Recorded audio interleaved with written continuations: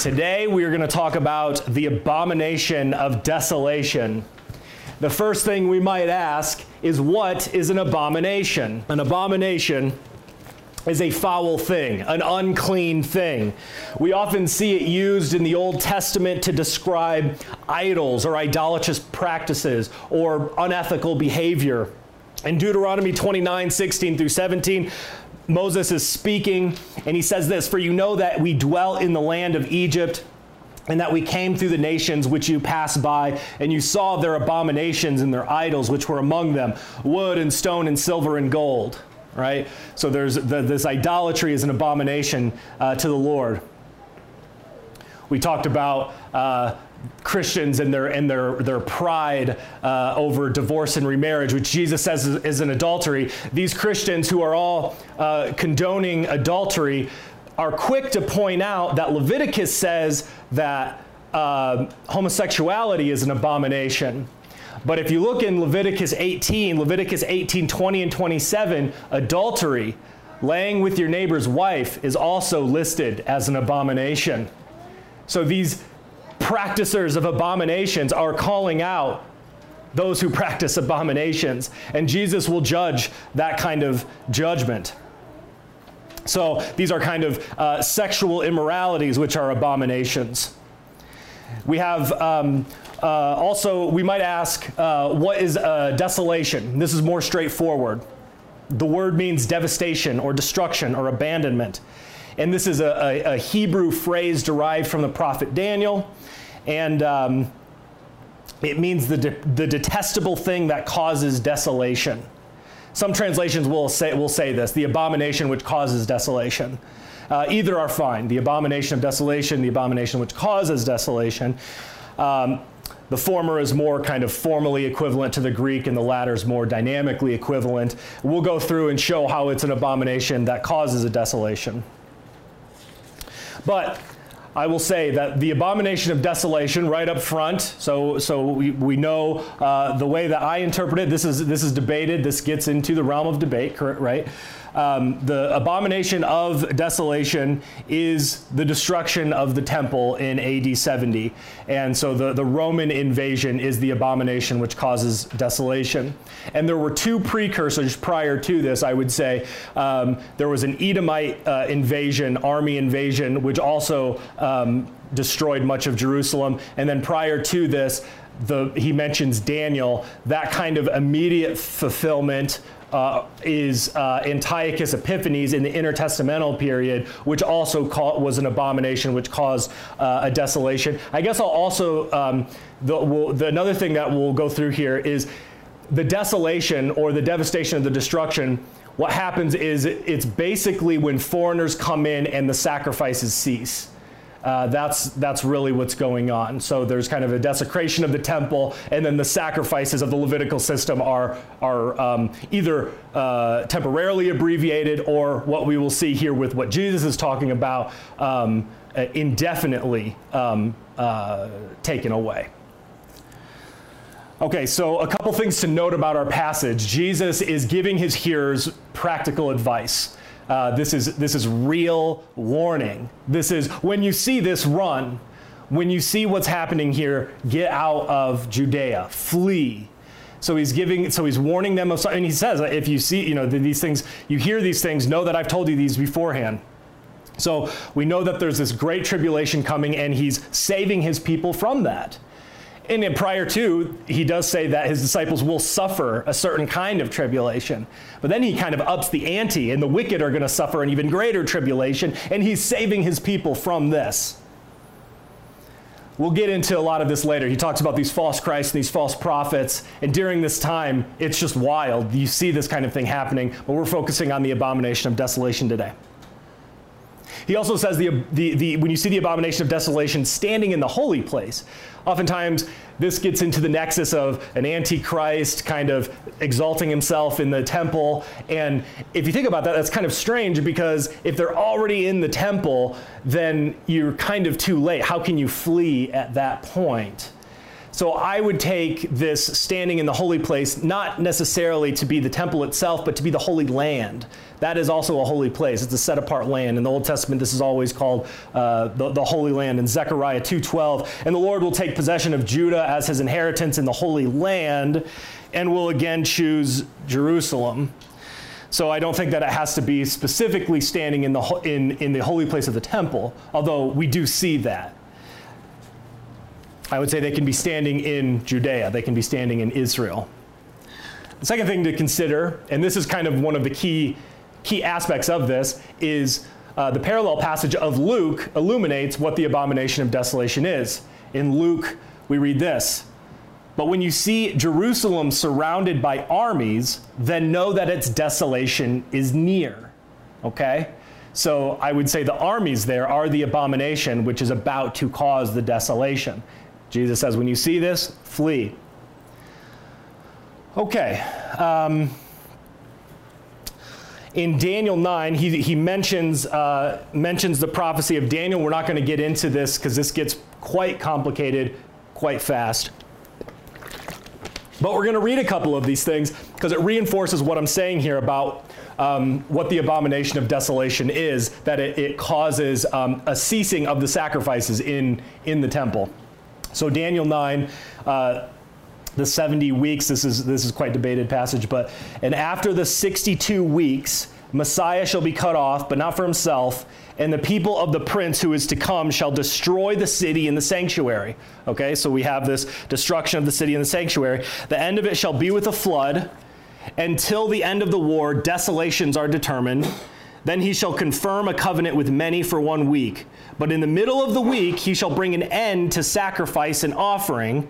And on the wing of abominations shall be one who makes desolate, even until the consummation, which is determined, is poured out on the desolate." It's interesting that he uses the word wings there of abomination, because we'll get into this shortly, but he talks about where the carcass is, there the eagle will be. And we'll see that there's actually a connection between the abomination and what an eagle is. Earlier in the passage, Daniel says, "Now therefore, our God, hear the prayer of your servant and his supplication for the Lord's sake, cause your face to shine on your sanctuary, which is desolate." Okay, so when is he writing? When is Daniel writing this prophecy? And anybody know? During the Babylonian exile. And why would he? And why is he says your temple is, your sanctuary is desolate? Right, it's been destroyed. So the sacrifices have ceased. So we have this, again, pairing of desolation with the ceasing of the sacrifices. Okay? Yeah, we read this in 2 Kings. This is also, just as an aside, we don't have to bring in extra biblical history, but 2 Kings 25 says that Nebuzaradan, which is Nebuchadnezzar's chief general, he destroys it with fire. You can read that in 2 Kings 25. Okay. So Daniel also mentions the abomination of desolation in Daniel 11. It says, "At the appointed time he shall return and go toward the south, but it shall not be like the former or the latter. For ships from Cyprus shall come against them." So this is from the west of Israel. "Therefore he shall be grieved and return in rage against the holy covenant and do damage. So he shall return and show regard for those who forsake the holy covenant, and forces shall be mustered by him, and they shall defile the sanctuary fortress. Then they shall take away the daily sacrifices and place there the abomination of desolation." Okay, defilement of the sanctuary, and then and then the taking away of the sacrifice, and there's an abomination of desolation in that place. And then lastly, in Daniel, we have this: "Although I heard, I did not understand. Then I said, my Lord," this is in Daniel 12, "what shall be the end of these things? And he said, go your way, Daniel, for the words are closed up and sealed till the time of the end." Which, as an aside, Daniel's words are sealed up, and they actually are fulfilled within 200 and 400 years. And if we look, there's another vision given to John, and the angel says, don't seal this up because this is going to happen soon. So we can logically derived from that the things in Revelation were going to happen within at least 200 to 400 years. And we know that it came much sooner than that as well. It came within a few years. But he says, many shall be purified, made white and refined, but the wicked shall do wickedly, and none of the wicked shall understand, but the wise shall understand. And from that time, the daily sacrifice is taken away, and the abomination of desolation is set up. There shall be 1,290 days. Blessed is the one who waits and comes to the 1,335 days. But you go your way till the end, and you shall rest, and will arise in your inheritance at the end of days. Real quickly, these days here, I don't have it totally mapped out, but if you add it up, it's about 7 years, and that's how long the war of the Jews in Jerusalem lasted. It started in 66 AD. They start rebelling against Rome. Vespasian is sent, and then it's just a hellscape until AD 70. The temple is destroyed, but you still have holdouts in is it Masada? The Mossad. The holdouts in Masada where they all committed suicide, that extends all the way to 73. So you have this 7-year period, which I think these days here are, they apply to this, and I think it might be before and then after the destruction of the temple. But we see here the abominations of desolation, that there's the taking away of the sacrifice in this passage as well. Okay, so that is Daniel. Now, there's general agreement that a lot of these prophecies applied to Antiochus Epiphanes, that they actually, so from this time, he's living in the Persian Empire. He is actually having these visions. One of the visions he has is there's a goat and it has one horn, and then there's this ram and it has one small horn and a really big horn. And the text tells us, we don't have to speculate. The text says the ram with the small horn and the big horn are the kings of Persia and Media. I'm not quite sure how to pronounce that. But that's where Daniel's living in that time. And then it says the goat with the one horn, that is the king of Greece. And in this vision, Daniel sees the one-horned goat destroy the ram, the two-horned ram. And also the big horn is the king of Persia, because he was stronger than their Median ally. And so what happens? Who is the king who destroys the Persian Empire? Anybody know? The Medes? No, the Persians actually take over more of the Mede Empire. So the Medes are between the Babylonians and the Persians. Who supplants? Is it Alexander? It's Alexander the Great, right. Also, who was Alexander the Great's teacher? Aristotle. That's right. And Alexander the Great, when he's going through Israel, he has this really long siege on Tyre, and Alexander the Great asks for the Israelites to help him destroy Tyre, and the Israelites, they say, no, we actually took an oath to the king of Persia, we can't help you out. And Alexander the Great gets really angry with them. And he goes to the temple, he goes to Israel, and the Israelites are having a bunch of dreams about what to do when Alexander comes. And basically the dreams are like, just chill, just wear your garb, chill and welcome him in peace. And when Alexander the Great saw the chief priest come and welcome him, Alexander the Great said, I saw you in a dream. And you are the one who told me that God was going to be with me in taking over the Persians. And he recognized the mitre that the priests wear that says Yahweh on it, or holy to God. And Alexander the Great saw this in a dream. And then the chief priest shows him this Daniel prophecy with the ram and the goat. And Alexander the Great goes, oh yeah, that's me. Yeah, that's me. So he even recognized, this is recorded by Josephus. Most people doubt it, but I think it's real. So Alexander the Great sees this, and he honors the chief priests. He honors the Jews at this time, and he doesn't destroy them. But what happens is that Alexander the Great's empire starts dividing up into, his generals are divided up, and then you have what's called the Seleucid Empire, and out of the Seleucids you have Antiochus Epiphanes. And Antiochus comes in, and he is really antagonistic towards the Jews, not friendly like Alexander the Great. Okay, and we read about this in Maccabees. So the Maccabees is the apocryphal books, and so in 2 Maccabees 5 and 6 we read this. We see that there's certain things happening, and it says, when these things were reported to the king, he thought that Judea was in revolt, and this is about Antiochus Epiphanes. Raging like a wild animal, he set out from Egypt and took Jerusalem by storm. He ordered his soldiers to cut down without mercy those whom they met and to slay those who took refuge in their houses. There was a massacre of young and old, a killing of women and children, a slaughter of young women and infants. In the space of 3 days, 80,000 were lost, 40,000 meeting a violent death, and the same number being sold into slavery. Not satisfied with this, the king dared to enter the holiest temple in the world. And then Josephus says that he actually sacrificed a pig on the altar, which would be an abomination. This is sacrilege.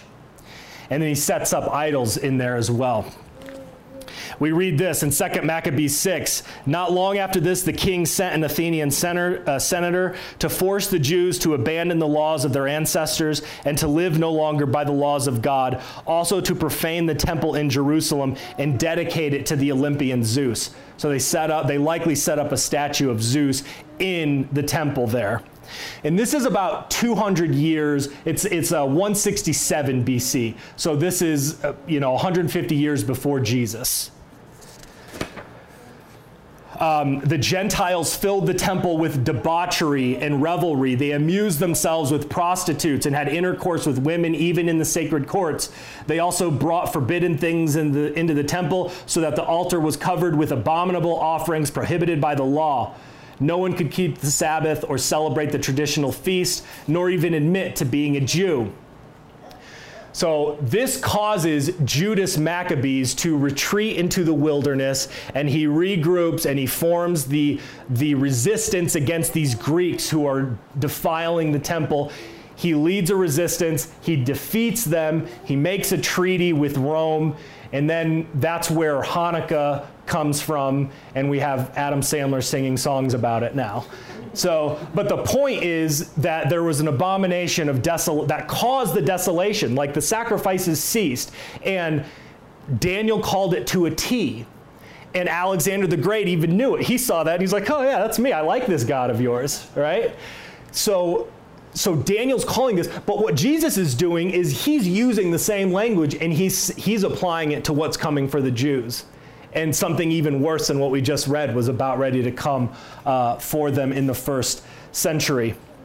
Okay, so if we read in 66 AD, basically within Jerusalem, you have a revolt against the Jews, so you have the Zealots, but then you have the established priestly order, and they're a bit more friendly with Rome, and they're fighting each other. There's a civil war between these two. And then I think there's a third faction as well, I'm not sure.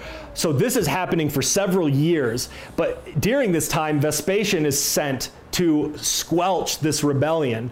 And think of it like this. It's like the Civil War. It would be like the Civil War, except instead of the North and the South, you have like the West Coast as well. You have three people at each other's throats within the nation, and then you have you have Nazis coming in, and they're trying to impose their rule on us as well. So that's what Jerusalem and Israel was like at this time. And when Vespasian is coming in, he is conquering cities. He's putting down rebellions all throughout Israel, and it culminates really in the destruction of Jerusalem in the 70s. But what happens at this time is you have the established order. I can't remember their names, but they are actually in the temple area, and the Zealots are sieging them. They're barricaded in there, and they're keeping them from getting supplies and things like this. they think that there's a counterintelligence operation which says that the ones that are held up in the siege have sent word to Vespasian to help destroy the zealots. So what the zealots do is then they ally with the Edomites who are still around at this time. And this is also another pattern throughout history that Edomites get in on these kind of destructions of Israel. And what happens is the Edomites are brought into the city to destroy these people who are held up in the temple. And I think that, and there was 20,000 of them who were brought in. And I think that this was another kind of army surrounding Jerusalem kind of thing. And they were let in, and we read this. Now the outer temple was all of it overflowed with blood, and that day as it came on, they saw 8,500 dead bodies there. But the rage of the Idumeans, the Edomites, was not satiated by these slaughters, but they now betook themselves to the city and plundered every house and slew everyone they met. And for the other multitude, they esteemed it needless to go on with killing them. But they sought for the high priest, and the generality went with the greatest zeal against them. And as soon as they caught them, they slew them. And then standing upon their dead bodies in way of jest, upbraided Ananus,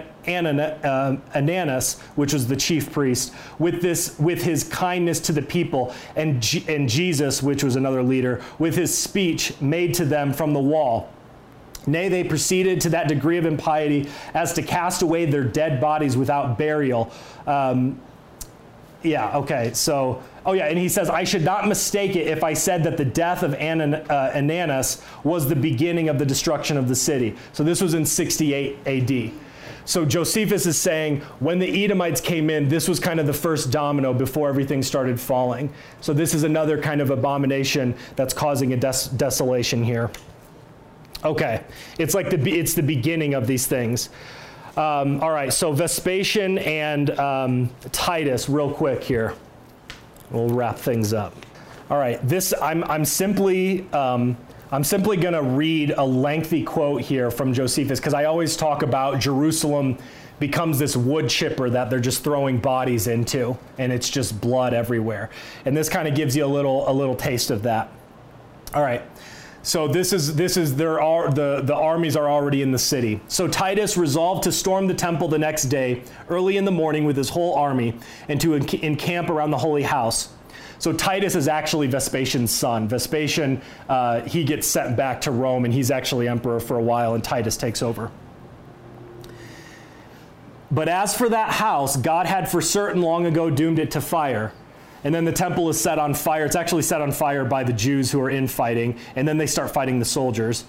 And it says, now round about the altar lay dead bodies heaped one upon another, as at the steps going up to it ran a great quantity of their blood. Caesar was no way able, Caesar would be Titus, Caesar was no way able to restrain the enthusiastic fury of the soldiers. And some people think Josephus is actually playing politics by kind of letting Titus off the hook here with what was happening. While the holy house was on fire, everything was plundered that came to, and 10,000 of those were were slain. Nor was there a commiseration of any age or any reverence of gravity, but children and old men and profane persons and priests were all slain in the same manner, so that this war went round all sorts of men and brought them to destruction. The flame was also carried a long way and made an echo together with the groans of those that were slain. And because this hill was high and the works at the temple were very great, one would have thought the whole city had been on fire. Nor can one imagine anything either greater or more terrible than this noise. For there was at once a shout of the Roman legions, who were marching all together, and a sad clamor of the seditious, who were now surrounded with fire and sword. The blood was larger in quantity than the fire, and those that were slain were more in number than those that slew them. For the ground did nowhere appear visible for the dead bodies that lay on it. But the soldiers went over heaps of these bodies as they ran upon such as fled from them. And now the Romans, upon flight of the seditious into the city, and upon burning the holy house itself, of all the buildings round about it, brought their incense into the temple and set them over against its eastern gate, and there they did offer sacrifices to them, and there they did make Titus imperator. So at the end of our passage in Luke 17, what does Jesus say? What was the last thing that he said? Where the carcass is, there the eagles will be. The eagle and the carcass. He's bringing this up. Now listen to this description of the Roman army from Josephus. Then came the ensigns encompassing the eagle, which is at the head of every Roman legion, the king and the strongest of all birds, which seems to them a signal of dominion and an omen that they shall conquer all against whom they march. These sacred ensigns are followed by the trumpeters. So these ensigns are brought into the temple where there's these stacks of bodies everywhere. And what's on the ensign? What's the insignia? It's an eagle. This is what I think Jesus is talking about. Where the eagle is, there the carcass will be. And it's right there in the temple. And they're making sacrifices to it as well, which there's a particular order of sacrifice that the Romans made. Cameron, do you know? It's like called the Improvaster or something. Yeah, I couldn't tell you off the top of my head. But in military victories, they would sacrifice like a bull, something else, and a pig, and it would like cleanse the land and dedicate it to their gods. So again, a pig would be sacrificed to right in front of these ensigns, which has the eagle. Also, there's another aspect here of eagles sometimes do eat carrion. Sometimes they do eat dead meat, basically. So they're not usually, but sometimes they will. But in Deuteronomy 28, if the people are unfaithful to the covenant, this is what we read. And this is what we see happening. This is what I think is the ultimate fulfillment of the old covenant people. The Lord will cause you to be defeated before your enemies. You shall go out one way against them and flee 7 ways before them, and you shall become troublesome to all the kingdoms of the earth. Your carcasses shall be food for all the birds of the air and the beasts of the earth, and no one shall frighten them away. And in Leviticus 11, eagles are listed among the things that are an abomination to eat. And so we have all of these things invading the temple. We have the sacrifices being made once again, and we have the lawful sacrifices ceasing. And Jesus says this, that this will be that these sacrifices will stop until the time of, well, no, scratch that. That's something different.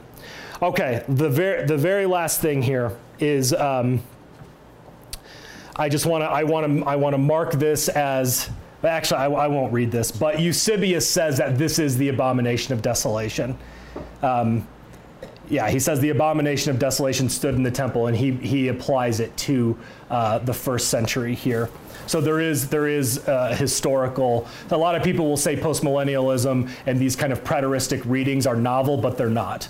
And you also can see this in the Middle Ages too. Not everyone's agreed. There's all kinds of, but you have people at the University of Paris saying that there's people who think that the abomination of desolation was first century. And sometimes they often hold a double fulfillment, like it's fulfilled there, but there will be a future one. I just wanted to do 3 points here. The things that we can learn from this is that the Lord Jesus Christ brings actual judgment on the earth. Like sins are truly punished in real time, temporally. Of course, there will be ultimate judgment, but we see that Jesus brings very, very destructive judgment on those who rejected him, those who asked that his blood be on their children, which I think actually kind of has an interesting double meaning. But right there, it's a curse that they're bringing on themselves. The other thing is that by reading it this way, by understanding the history of what's going on here, I think it can bring a certain amount of eschatological sanity and sobriety to the people of God, where we're not so easily duped by every person who comes along and says, XYZ thing in the news is setting up the abomination of desolation. We got to be prepared for the Great Tribulation. I think we can understand that we suffer, and there's trials that happen in the world, but that these things had a primary fulfillment, and that we don't have to be biting our nails and constantly preparing for the end of the world. And also, we can affirm that there will be a final apostasy, and we don't scoff at every falling away that we see, that it's possible that these things could be the end times, though likely not. And then the last thing is, what you worship will kill you. It doesn't matter. Everybody dies from the God that they worship. And what did the Jews say? We have no king but Caesar. And Caesar comes in and mows them all down. And so you can worship a God that will kill you, worship our God who will kill you, and then you live. You live a resurrected life now, and then you will live one in the future.